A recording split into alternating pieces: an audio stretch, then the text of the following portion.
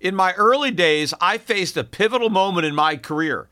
Instead of following the herd into traditional finance, I charted my own course. Despite skepticism, I founded my investment firm driven by a belief in economic truth and fiscal responsibility. Through perseverance, I established myself as a leading voice in finance, proving that sometimes blazing your own path is the best way to succeed. To get what you want, sometimes you have to challenge the status quo and blaze your own trail. That's what Harry's did. Seeing people tricked by expensive razors, Harry's took a stand. Instead of pricey options, they offer high-quality razors at a fraction of the cost. That's why when it comes to grooming my face, I use Harry's. Harry's understands the value of quality without breaking the bank.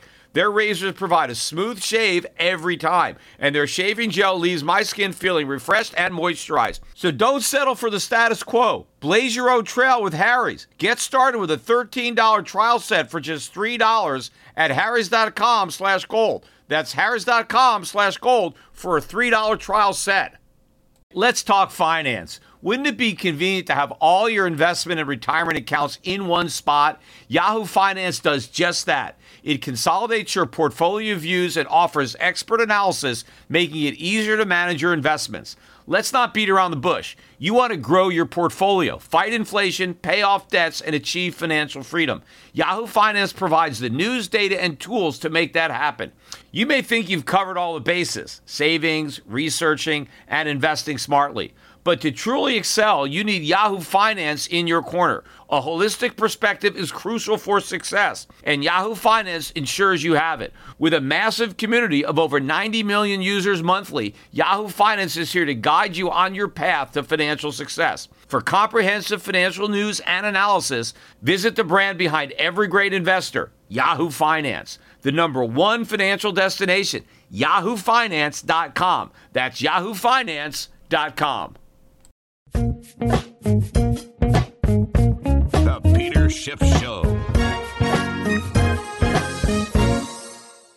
Today's episode of the Peter Schiff Show podcast is brought to you by NetSuite, the business management software that handles every aspect of your business in an easy-to-use cloud platform. You can schedule a free product tour right now at netsuite.com/gold. Well, tomorrow will be the inauguration of Joseph Biden as the 46th president of the United States. Donald Trump will be returning to life as a private citizen.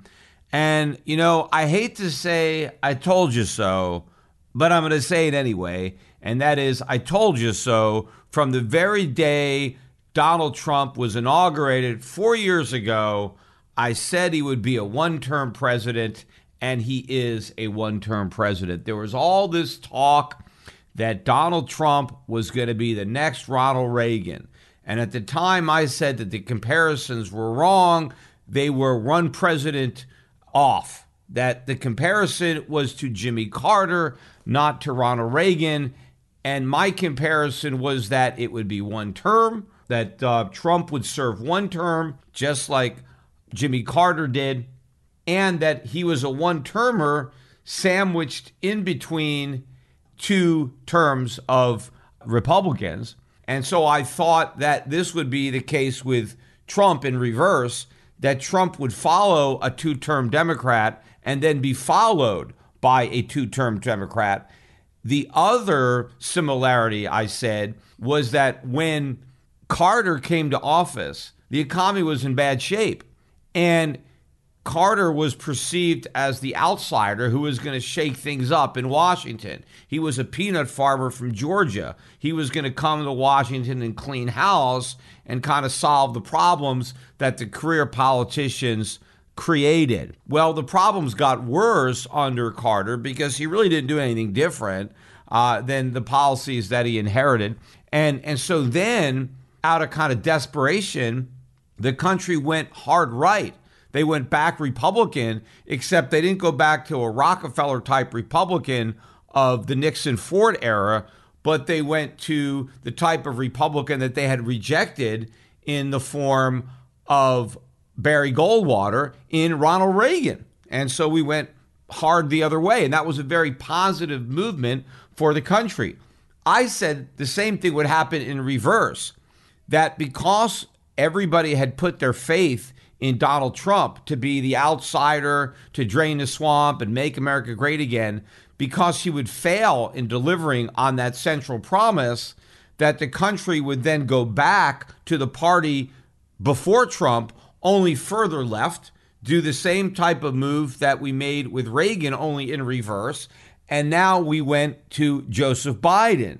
Only this is not the same Joseph Biden that was the vice president under Obama. This is a more left-wing version of the same guy that will really reflect the policies of the Squad, of AOC, and of Bernie Sanders. Bernie Sanders was rejected in the primaries, but really his policies were embraced. And I think the nation is now ready for a Bernie Sanders style presidency, even if it happens under the watch of Joe Biden. So that's the similarity. Unfortunately, it's a polarity in similarities. And rather than the country being fortunate in that we've made a move to Reagan, it's going to be very unfortunate in the move that it's made. Maybe the only difference is that Biden may not live long enough to serve 2 full terms. So potentially he may be followed by another Democrat. If, however, Biden doesn't finish out his term, if something happens, either he dies of natural causes or something happens and Kamala Harris ends up as the president, then obviously she could potentially be reelected and maybe make the parallel between Carter and Trump more exact. But for those of you who think that I got lucky, and not really lucky, but my forecast came true because of the coronavirus outbreak, like that's the only reason that Trump wasn't reelected, and that but for coronavirus, he would have had a second term.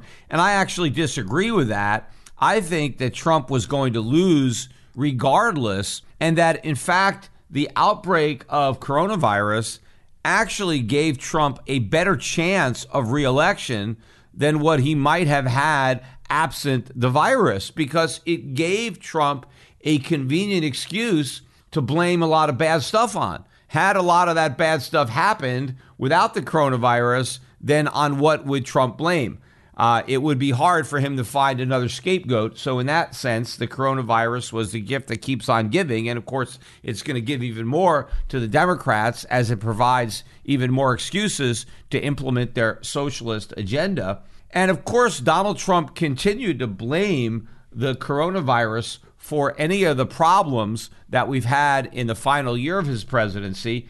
In his farewell address that I just watched moments before I began recording today's podcast. And I want to start off the podcast by really addressing Trump's address, because that really personified his entire presidency, in that the entire address was a lie. I mean, everything the president said. I mean, not everything. There were some kernels in truth in that speech. But overall, the president took credit for accomplishments he did not make, for victories he did not win. In fact, he reminded the voters why he was elected, what the campaign was about, that it was about making America great again and turning the country around. And he claimed falsely that he had delivered on all of his promises, that he had accomplished everything that people had hoped for when they voted for him, and so much more. When the fact of the matter is, nothing that the people hoped would be accomplished under President Trump was accomplished. But instead, Trump claimed credit for making America great again, and now turning over this new, improved, great America to Biden, and wishing him luck in maintaining this greatness that the president created. In fact, he reiterated his false statements that under his watch, America had built the greatest economy in the history of the world. That the U.S. economy, prior to COVID-19 a year ago, that the U.S. economy stood as the strongest and greatest economy that the world has ever seen. And that the only reason we stumbled was because of the China virus. But because the economy was so great and so strong and so resilient, we bounced back quicker than any other country, and that the coronavirus did less damage to America than it did anywhere else, which of course are a bunch of lies. We had a massive bubble before the coronavirus. The bubble that Trump helped inflate was bigger than the bubble that Obama helped inflate and that he passed on to Trump, which of course was bigger than the one he inherited from Bush.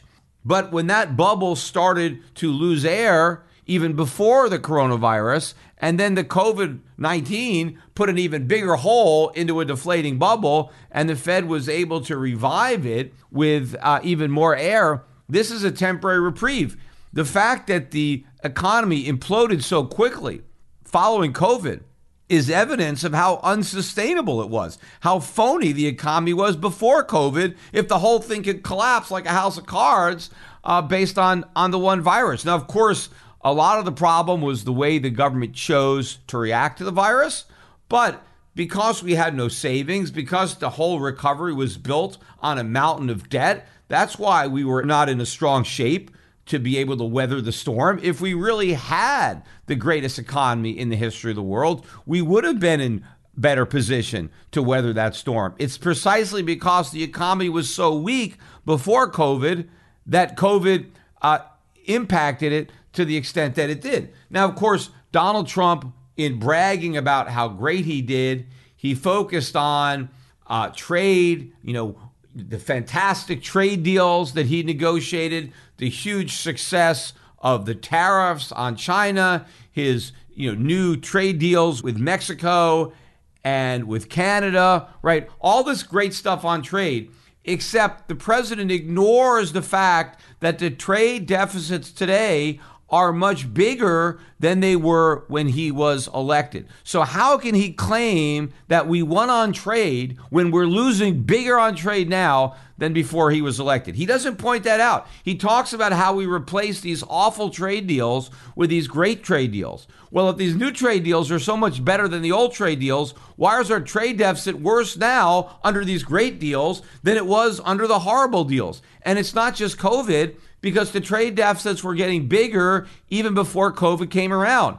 And if what the president said is true, that we're so much stronger than the other countries and we weathered the COVID storm better and our economy bounced back better, why are our trade deficits with the rest of the world even bigger post-COVID than they were pre-COVID? Again, that proves another lie, that our economy hasn't recovered. Our economy is even in worse shape, as evidenced by the fact that it now produces even bigger trade deficits. Of course, one of the things the president ignored completely in his farewell address was how much debt he was leaving America, because as a candidate, he was very critical of all of the debt that was run up by Obama. In fact, not just the debt run up by Obama, but the debt run up by George Bush and previous presidents. And he was going to solve the problem. He was actually talking about paying off the national debt. While he was campaigning, there was going to be no debt. The trade deals were going to be so fantastic. We were going to make so much money. We were just going to pay off our debt. That was what Donald Trump was saying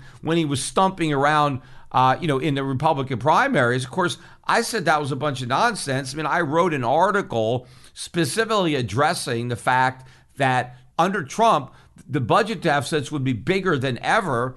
And that is exactly what happened. When Barack Obama took office, the national debt was $10.626 trillion.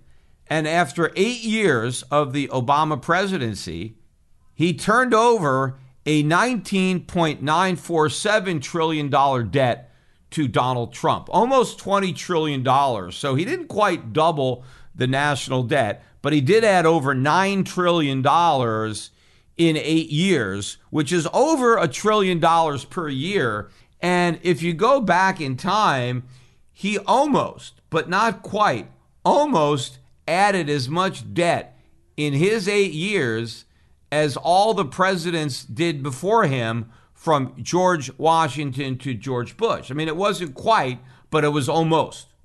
Donald Trump almost accomplished what it took Obama 8 years to do. He almost did it in 4. Now, we don't have the total numbers right now, but when I look at the national debt clock, which sometimes is a little bit behind, that is showing the current national debt at $27.81 trillion. So almost $28 trillion, which means that Donald Trump in 4 years would have added about $8 trillion to the national debt. Almost as much, but not quite, as what Obama did in 4 years. But that is about $2 trillion per year in additional debt.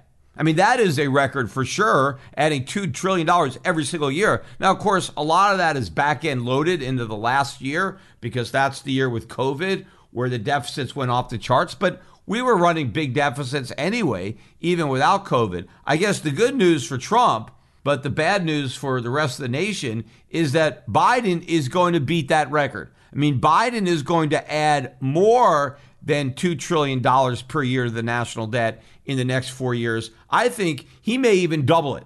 He may add $4 trillion. I mean, he's going to blow right through $3 trillion, so he could add $4 trillion, which is $16 trillion in 4 years. I mean, maybe he may be able to push it to $5 trillion, which would mean $20 trillion worth of debt in a 4-year time period. We'll see. I mean, this is going to be the most amount of debt we've ever seen, and one of the main reasons for that is going to be Donald Trump. I mean, that again is the biggest failure of the Trump presidency, is that everybody thinks it was such a big success. And everybody thinks that the Trump presidency is the best example of the free market alternative to the Washington establishment, big government policies of the past. But it wasn't. Donald Trump did not make government smaller. He made government much, much bigger and much more expensive. In fact, one of the ways he made it bigger was by adding another branch to the armed forces, the Space Force. And he actually bragged about creating the Space Force in his farewell address. Well, thanks to the president, now we have to pay for the Space Force that we really didn't need, that could have been taken care of by the Air Force. But now we have another bureaucracy at the Pentagon. And of course, this is going to be, feeding on itself, and it's going to become more and more expensive as time goes by. And we can thank President Trump for doing that. In fact, while I'm on the subject of the armed forces, the one thing that Trump mentioned that I do want to give him credit for, and I don't want to diminish this credit because it is a pretty good thing, he said that he did not start any wars, that he did not get America into war, which is true. As the commander-in-chief of the U.S. Armed Forces, he did not lead our troops into any battles. And on behalf of all the Americans who did not die in the wars that were not started, and on behalf of all of their families, thank you, Mr. President. Thank you for that. That is the one good thing that you did. Now, there may have been a few regulations that you repealed or other regulations that you did not, enact. And I will agree that the 3 people that you nominated to the Supreme Court during your 4 years are probably going to be much better jurists than the 3 people that Hillary Clinton would have nominated had she been president instead of you. So I'm not saying that everything about the Trump presidency was a failure, but the failure is the perception that this is as good as it gets, that Trump was some far right-wing conservative and he was the epitome of the free market, and that's the best we could do. And the problem is that now I don't think we've ever been in a situation where the Republican Party as a group, as a political party, has been in a worse position to push back on the growth of government than they are now, because their champion, their leader, the greatest president ever in the eyes of so many Republicans, he believed in big government. He wanted more government spending. He loved Obamacare. I mean, he didn't like the name Obamacare, just like he didn't like the name NAFTA. He just wanted to come up with a new name that he could take credit for. The USMCA. I mean, the president loves saying the USMCA and how great that is and how lousy NAFTA is, even though the deals are, practically the same. Well, the same thing about Obamacare. The only thing he doesn't like about Obamacare is the name Obama. If it was called Trump Care, he would love it. And in fact, that's what he wanted. He wanted Trump Care. As a public person, I am hyper aware of safety and security. Delete Me finds and removes any personal information you don't want online, and it makes sure it stays offline. Delete Me is a subscription service that removes your personal information from the largest people search databases on the web, and in the process, helps prevent potential ID theft, doxing, and phishing scams. Sign up and provide Delete Me with exactly what information you want deleted, and their experts will take it from there. Delete Me sends you regular personalized privacy reports showing what information they found, where they found it, and what they removed. Delete Me isn't just a one-time service. Delete Me is always working for you, constantly monitoring and removing the personal information that you don't want on the internet. So take control of your data and keep your private life private by signing up for Delete Me. Now at a special discount for my listeners. Today, get 20% off your Delete Me plan when you go to joindeleteme.com/gold and use the promo code GOLD at checkout. The only way to get 20% off is to go to joindeleteme.com/gold and enter code GOLD at checkout. That's joindeleteme.com/gold, code GOLD. We all make mistakes, decisions that we regret, things we'd like to do over, like not buying Bitcoin when you first heard about it at $1. We all carry around different stresses, big and small. When we keep them bottled up, it can start to affect us negatively. Therapy is a safe space to get things off your chest and to figure out how to work through whatever's weighing you down. At times, therapy has helped me and my loved ones in many ways. Therapy isn't just for those who've experienced major traumas. With the right guide, you can discover effective strategies to minimize distractions and truly connect with your needs, setting the stage for a more balanced life. If you're thinking of starting therapy, give BetterHelp a try. It's entirely online, designed to be convenient, flexible, and suited to your schedule. Just fill out a brief questionnaire to get matched up with a licensed therapist and switch therapists anytime for no additional charge. Take a moment. Visit BetterHelp.com/gold today to get 10% off your first month. That's BetterHelp, HELP.com/gold. Say goodbye to your credit card rewards. Greedy corporate mega stores, led by Walmart and Target, are pushing for a law in Congress to take away your hard-earned cash back and travel points to line their pockets. The Durbin-Marshall credit card bill would enact harmful credit card routing mandates that would end credit card rewards as we know it. If you love your credit card rewards, tell your lawmakers, hands off my rewards. Tell them to oppose the Durbin-Marshall credit card bill. I mean, the essence of Obamacare was that sick people can buy insurance at the same price as healthy people. And Trump has thoroughly and completely embraced that and forced the Republican Party to embrace it too. The only difference is at least the Democrats, at least Obama, wanted to pretend that in order for sick people to get insurance cheap, healthy people would have to pay something in the form of a tax. Well, Trump made it worse. He wants to pretend that the sick people can get health care for the same cost as healthy people, but it's not going to cost healthy people a nickel. Nobody has to pay a tax to make this gift from government possible. So the Republicans have never been in a worse position to push back against socialized medicine than they are now, thanks to Trump. But they've never again been in a worse position to push back against big government, to push back against deficit spending. After all, Trump loved deficit spending, and they loved it when Trump was doing it. So why object to it now? In fact, when the Federal Reserve was printing all this money, the Republicans didn't say anything about it. In fact, the only time the Republicans or Trump criticized the Fed is when they weren't printing enough money. The only flack that Powell got from Trump was that he was too tight, that interest rates were too high, that they weren't negative, that they weren't doing more QE. So how are the Republicans going to criticize the Fed now for monetizing all the Biden deficits when they were cheerleading the exact same conduct when it was the Trump deficits? They can't. They're not. They've been completely castrated when it comes to any ability to push back. And say that the solution isn't more government, more spending, more money printing, more deficits. So the Democrats really have carte blanche to spend whatever they want, borrow whatever they want, and print whatever they want.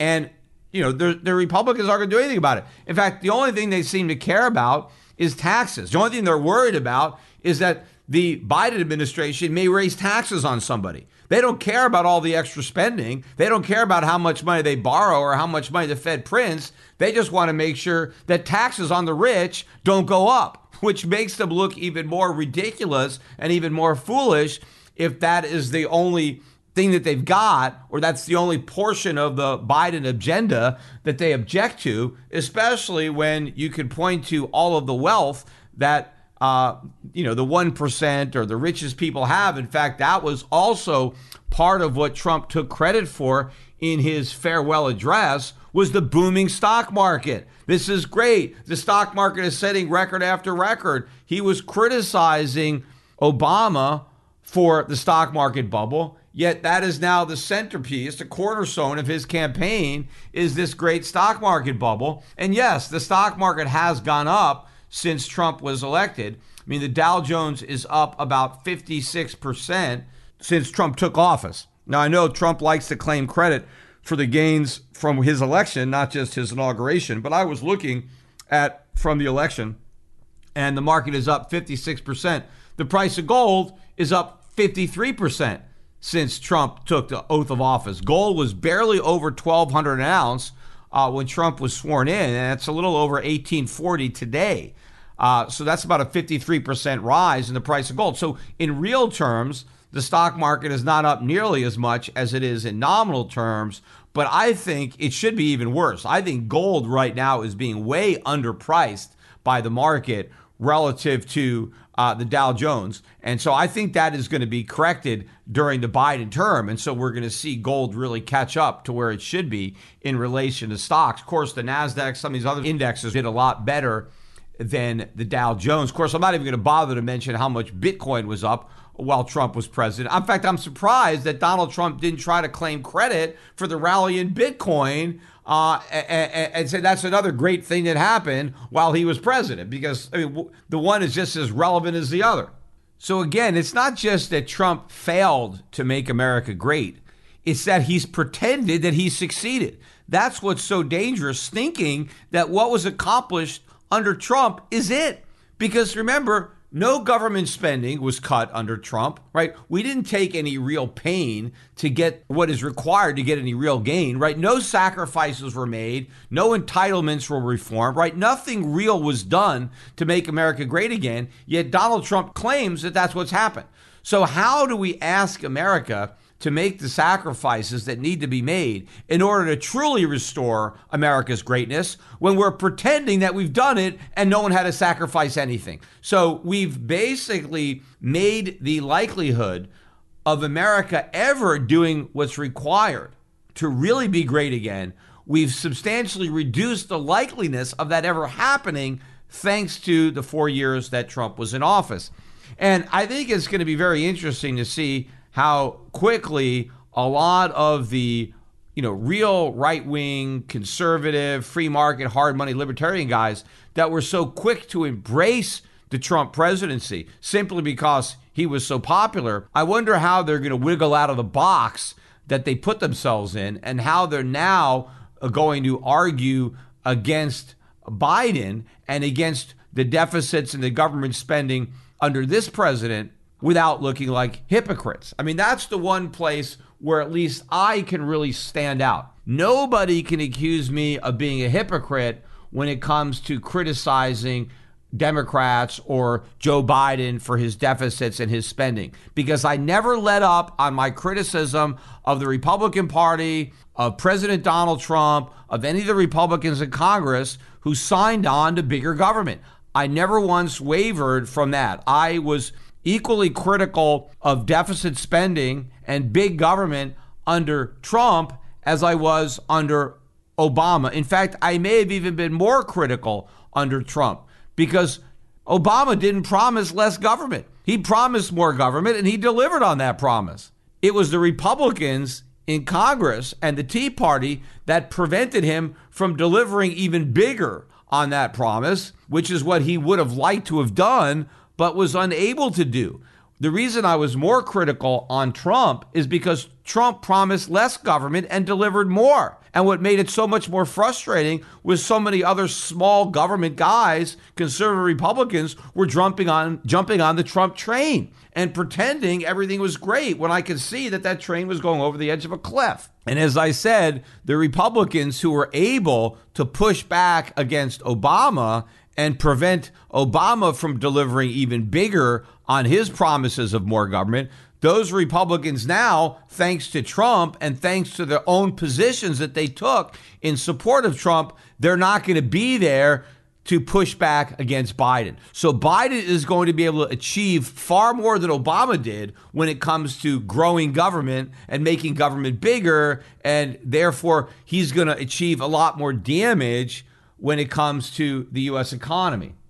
If you're a business owner, you don't need me to tell you that running a business is tough, but you may be making it harder on yourself than necessary. So don't let QuickBooks and spreadsheets slow you down anymore. It's time to upgrade to NetSuite. Stop paying for multiple systems that don't give you the information you need when you need it. Ditch the spreadsheets and all the old software that you've outgrown. Now's the time to upgrade to NetSuite by Oracle, the world's #1 cloud business system.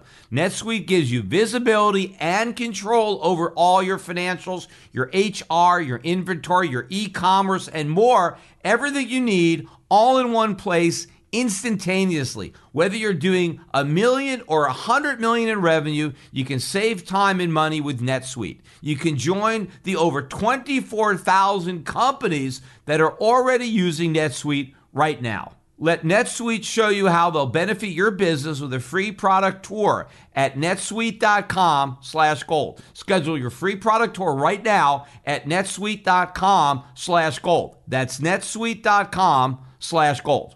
Another example, though, of how much trouble the U.S. is in economically was available earlier in the day. Another example of how much trouble the U.S. is in economically was available earlier in the day when former Federal Reserve Chairwoman Janet Yellen and the nominee to be the next Secretary of the Treasury sat before the Senate Committee on Banking for her confirmation for her new role. And talk about the blind leading the blind. I mean, when it comes to economics, Yellen is as clueless as ever, and so are all the senators that are there to confirm her nomination to supposedly lead the U.S. economic recovery. And of course, that's what all the questions were about. What is she going to do? How is she going to advise President Biden as to what could be done, right? Considering this pandemic, how can we revive the U.S. economy and restore what was lost? And of course, her answer is we need more government spending. We are needing to target money to the people who need it the most. Genius! I mean, it's a good thing we got Janet Yellen to come up with this brilliant idea. Well, let's just give the people who need it the most some money so they can go out and spend it. Oh, brilliant. That's really going to help the economy. And where is the government going to get all this money that it's going to give to the people who need it? Oh, well, from the Federal Reserve, of course, where she used to be the chairman or chairwoman. Now they'll get it from Powell and his buddies. So we're going to print a bunch of money and we're going to give it to the people who need it. That's our plan. That's a prescription for disaster. That's not going to cure anything. And of course, Janet Yellen talked about, and we're also going to invest in infrastructure and we're going to do that. I mean, she talked about how we're going to make the U.S. economy more globally competitive with all this extra government spending, that new regulations and, yes, even higher taxes, which, of course, was the only thing the Republicans were pushing back on. All these Republicans, the only thing they could try to do was to get her to say that it would be a mistake for the president, for Biden, to deliver on his promised tax hikes, which makes these guys look like complete hypocrites and look completely out of touch, because the only people that Biden is talking about raising taxes on, and I'm talking about officially, not the unofficial inflation tax, are corporations and the rich.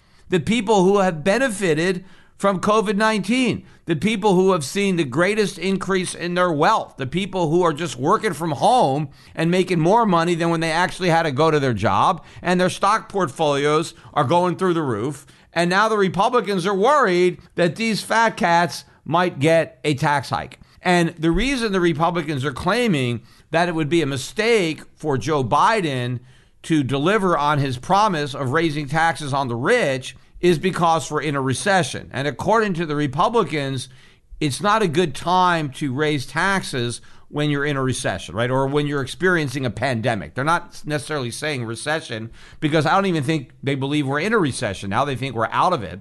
But the Republicans are saying you shouldn't raise taxes during a pandemic.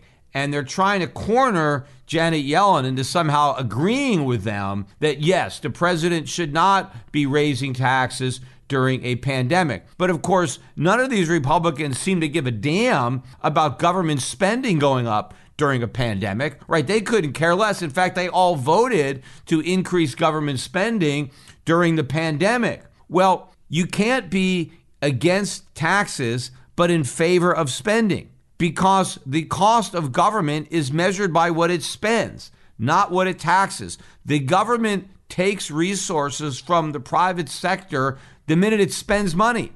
Taxes is just one way the government pays for those appropriated resources. The other way is the way the Republicans are advocating, through inflation, through printing money. But the burden comes from the spending, not the taxes. The taxes are merely how we shoulder the burden.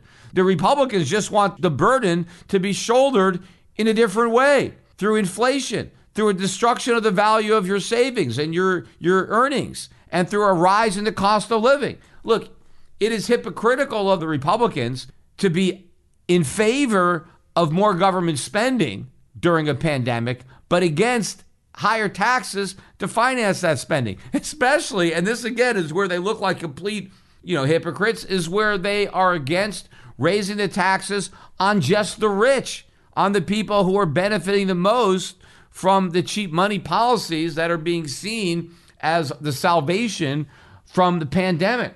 And this idea that spending helps the economy is so broadly shared. I was reading this article about the IMF, and this is what the IMF is urging policymakers worldwide to do in the face of the pandemic. Spend as much as you can.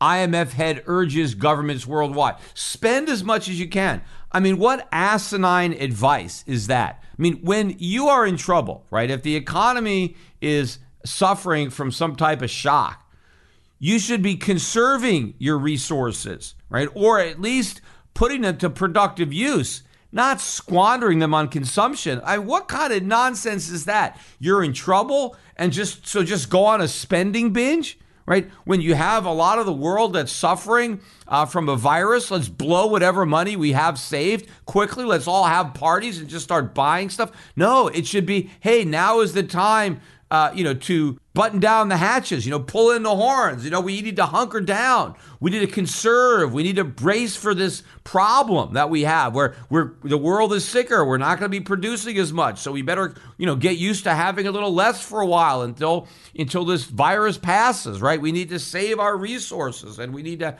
be proactive.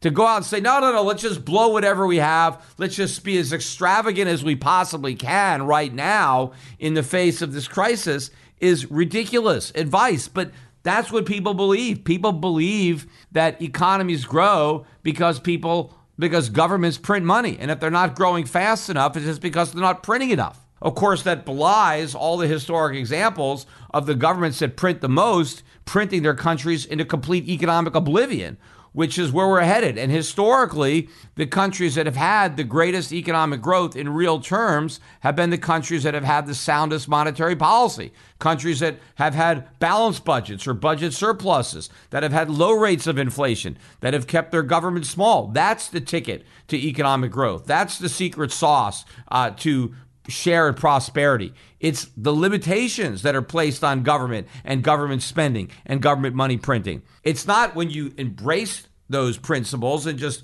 print to your heart's content and spend whatever you want. But that's exactly what the IMF is advocating. And that's exactly what the United States is about to do under President Biden and with the leadership of Janet Yellen cheering him on and without any viable Republican opposition. Because as I said earlier, the Republicans lost their ability to object when they signed on to the Trump train. By embracing all of the deficit spending that Trump wanted to do, they are not in a position to push back against any of the deficit spending that Biden wants to do. Our bodies come in different shapes and sizes, so doesn't it make sense that our weight loss plans should too? That's the beauty of Noom. They build a personal plan that factors in dietary restrictions, medical issues, and other personal needs so your plan works for you. Noom doesn't restrict or shame when you want to treat yourself. Their flexible program focuses on progress instead of perfection. You don't have to give up carbs or anything. And with their daily lessons, you can learn something new about your food choices every day. After just a few days of using the app, I learned how to recognize cues for overeating and how to choose the right foods to feel full. Stay focused on what's important to you with Noom's psychology and biology-based approach. Sign up for your trial today at Noom.com. That's Noom.com. And check out Noom's first ever cookbook, The Noom Kitchen, for 100 healthy and delicious recipes to promote better living. Available to buy now wherever books are sold. When you need mealtime inspiration, it's worth shopping Kroger, where you'll find over 30,000 mouth-watering choices that excite your inner foodie. And no matter what tasty choice you make, you'll enjoy our everyday low prices, plus extra ways to save, like digital coupons worth over $600 each week. You can also save up to $1 off per gallon at the pump with fuel points. More savings and more inspiring flavors make shopping Kroger worth it every time. Kroger, fresh for everyone. Fuel restrictions apply.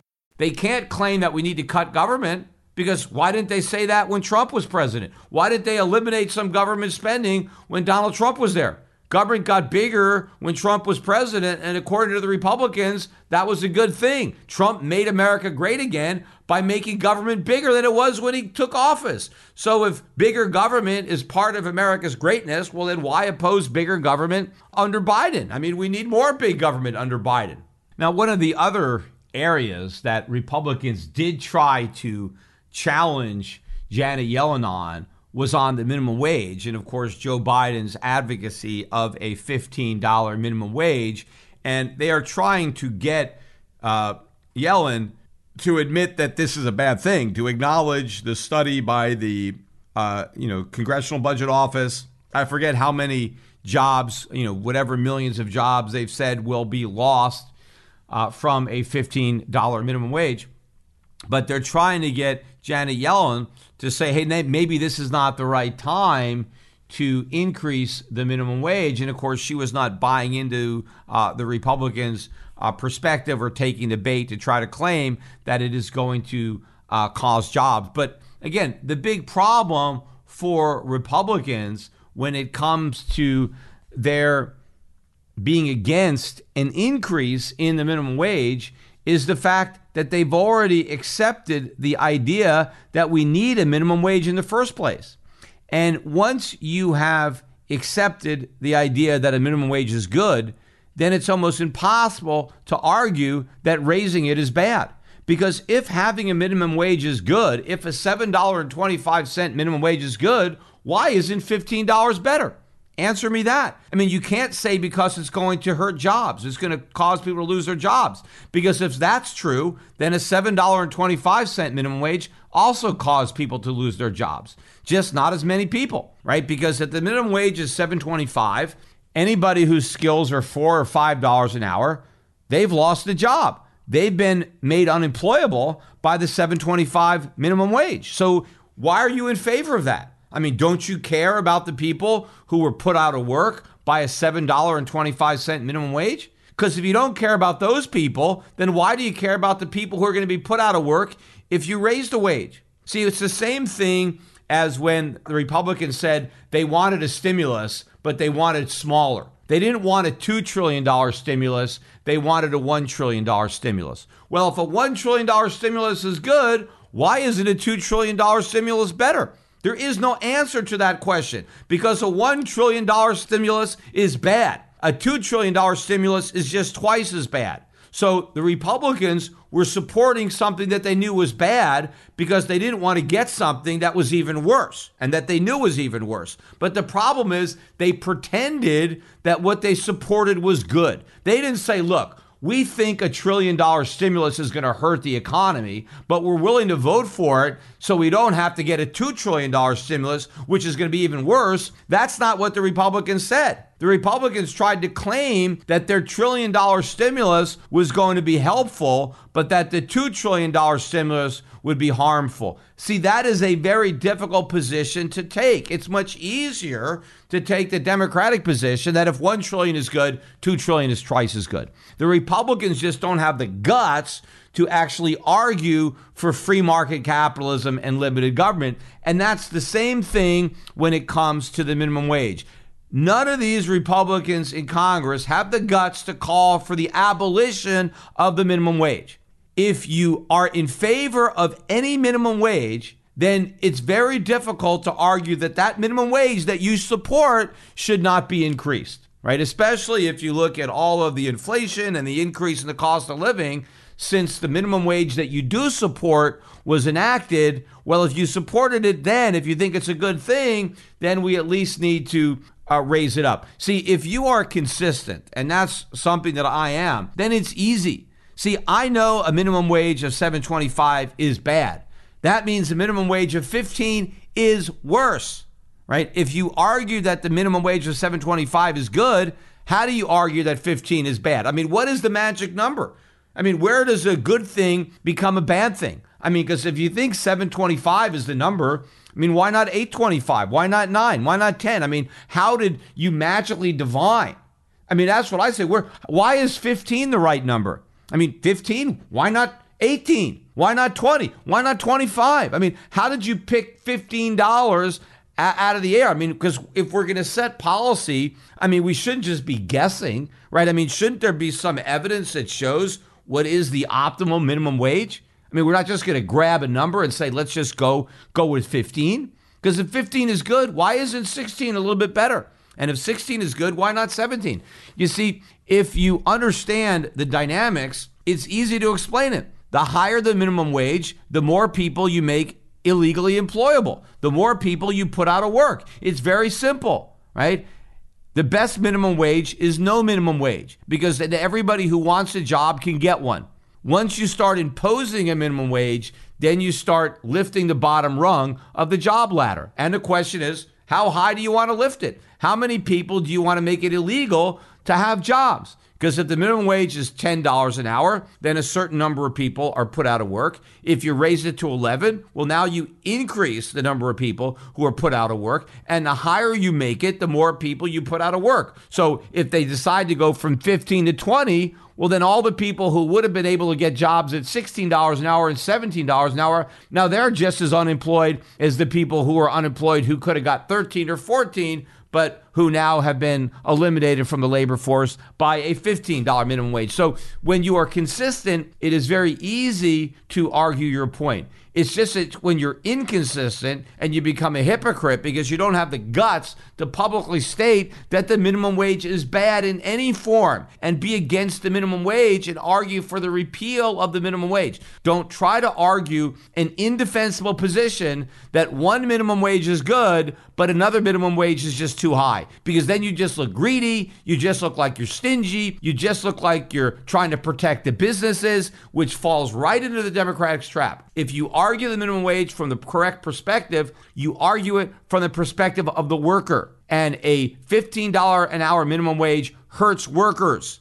It doesn't hurt as much as a $20 minimum wage would, but it hurts more than a $7.25 minimum wage because more workers are impacted. And of course, the lower your skills, the lower the minimum wage that might impact you. So of course, the people who are hurt the most by any minimum wage are young people who don't have any skills at all and who could benefit the most from a low-paying job, right? Those are the ones who are hurt the most by the minimum wage. As the minimum wage gets higher and higher, then more and more people end up getting victimized by it.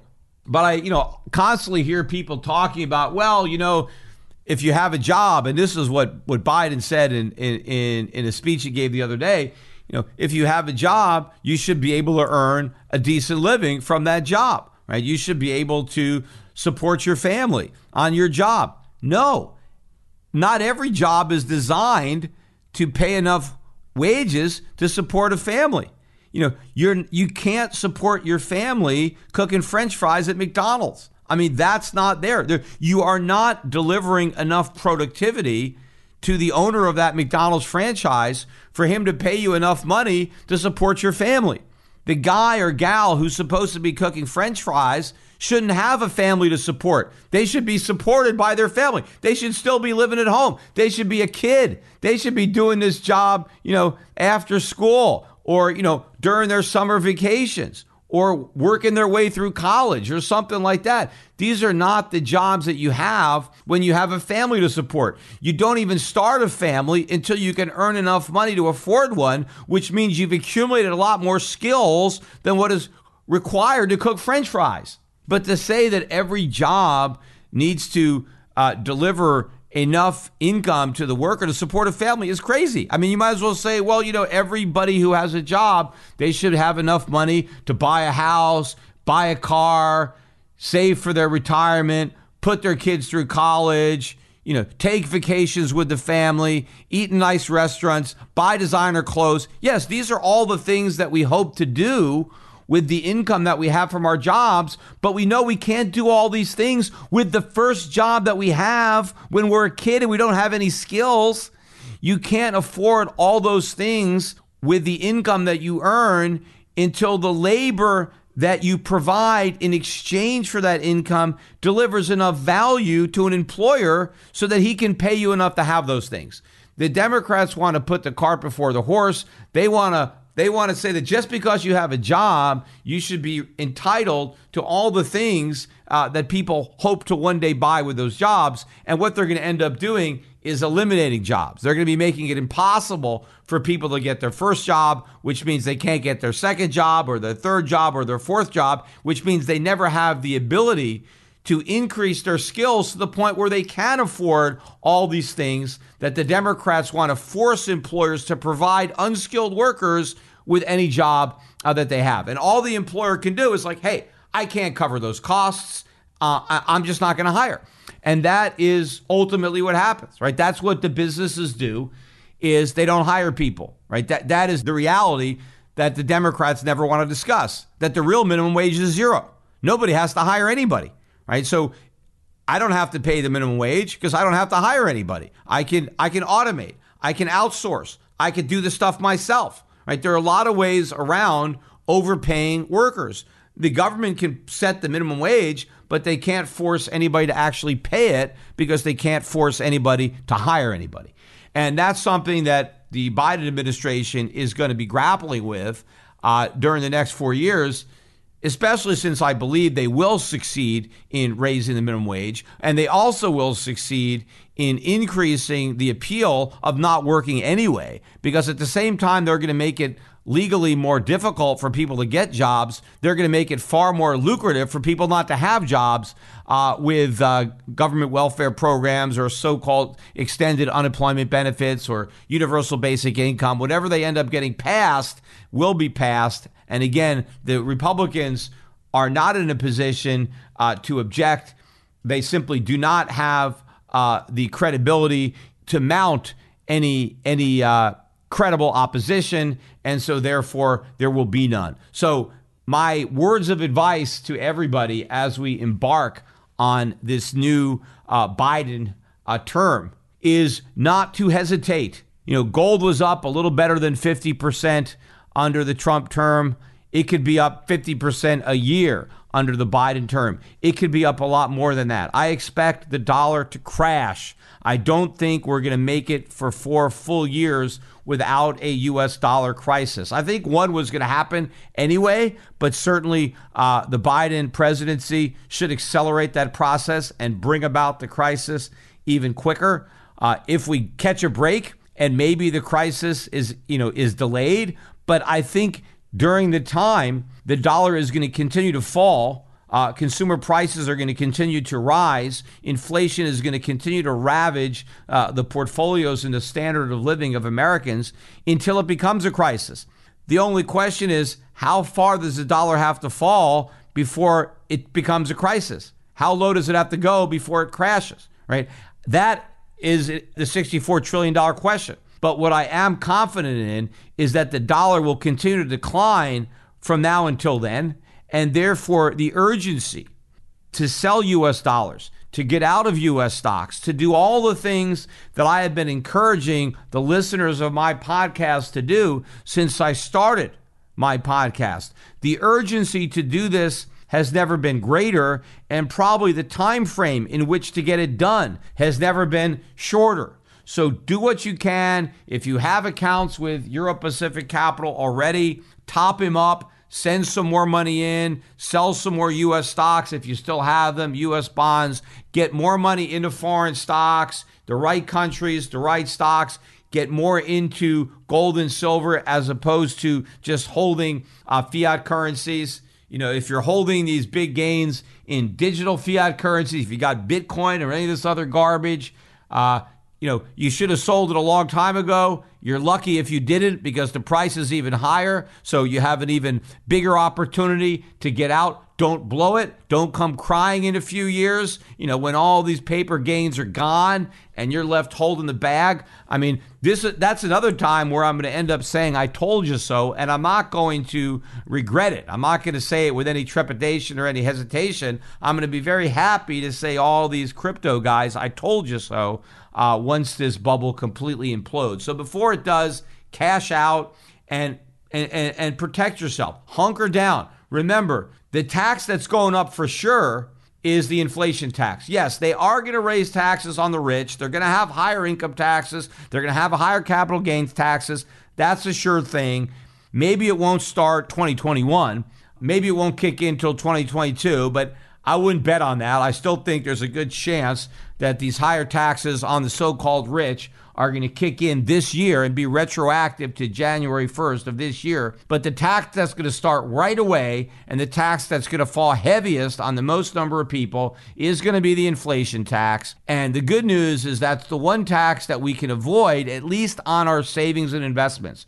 We can't avoid it on our future wages and incomes, but you can avoid it on what you've managed to accumulate thus far in the form of savings and investing by divesting yourself of what is being taxed. And what is being taxed is the U.S. dollar and U.S. dollar denominated assets. So you avoid that tax by getting out of dollars, and you get out of dollars by getting into foreign assets, foreign stocks, right, foreign bonds, and other assets. And this is what I can help you do. We are building and managing portfolios at Euro Pacific Capital. So contact your broker to talk to one of the Euro Pacific brokers about how you can incorporate our investment strategies into your portfolio. Or if you have a smaller account, if you're at any of these discount brokers, you can just go to My Mutual Funds, go to the website, EuroPacificFunds.com. You can buy the funds even directly on that website. You just go on there with a $2,500 minimum and buy My Mutual Funds, or you can buy them at your discount broker. Or if you're a larger investor,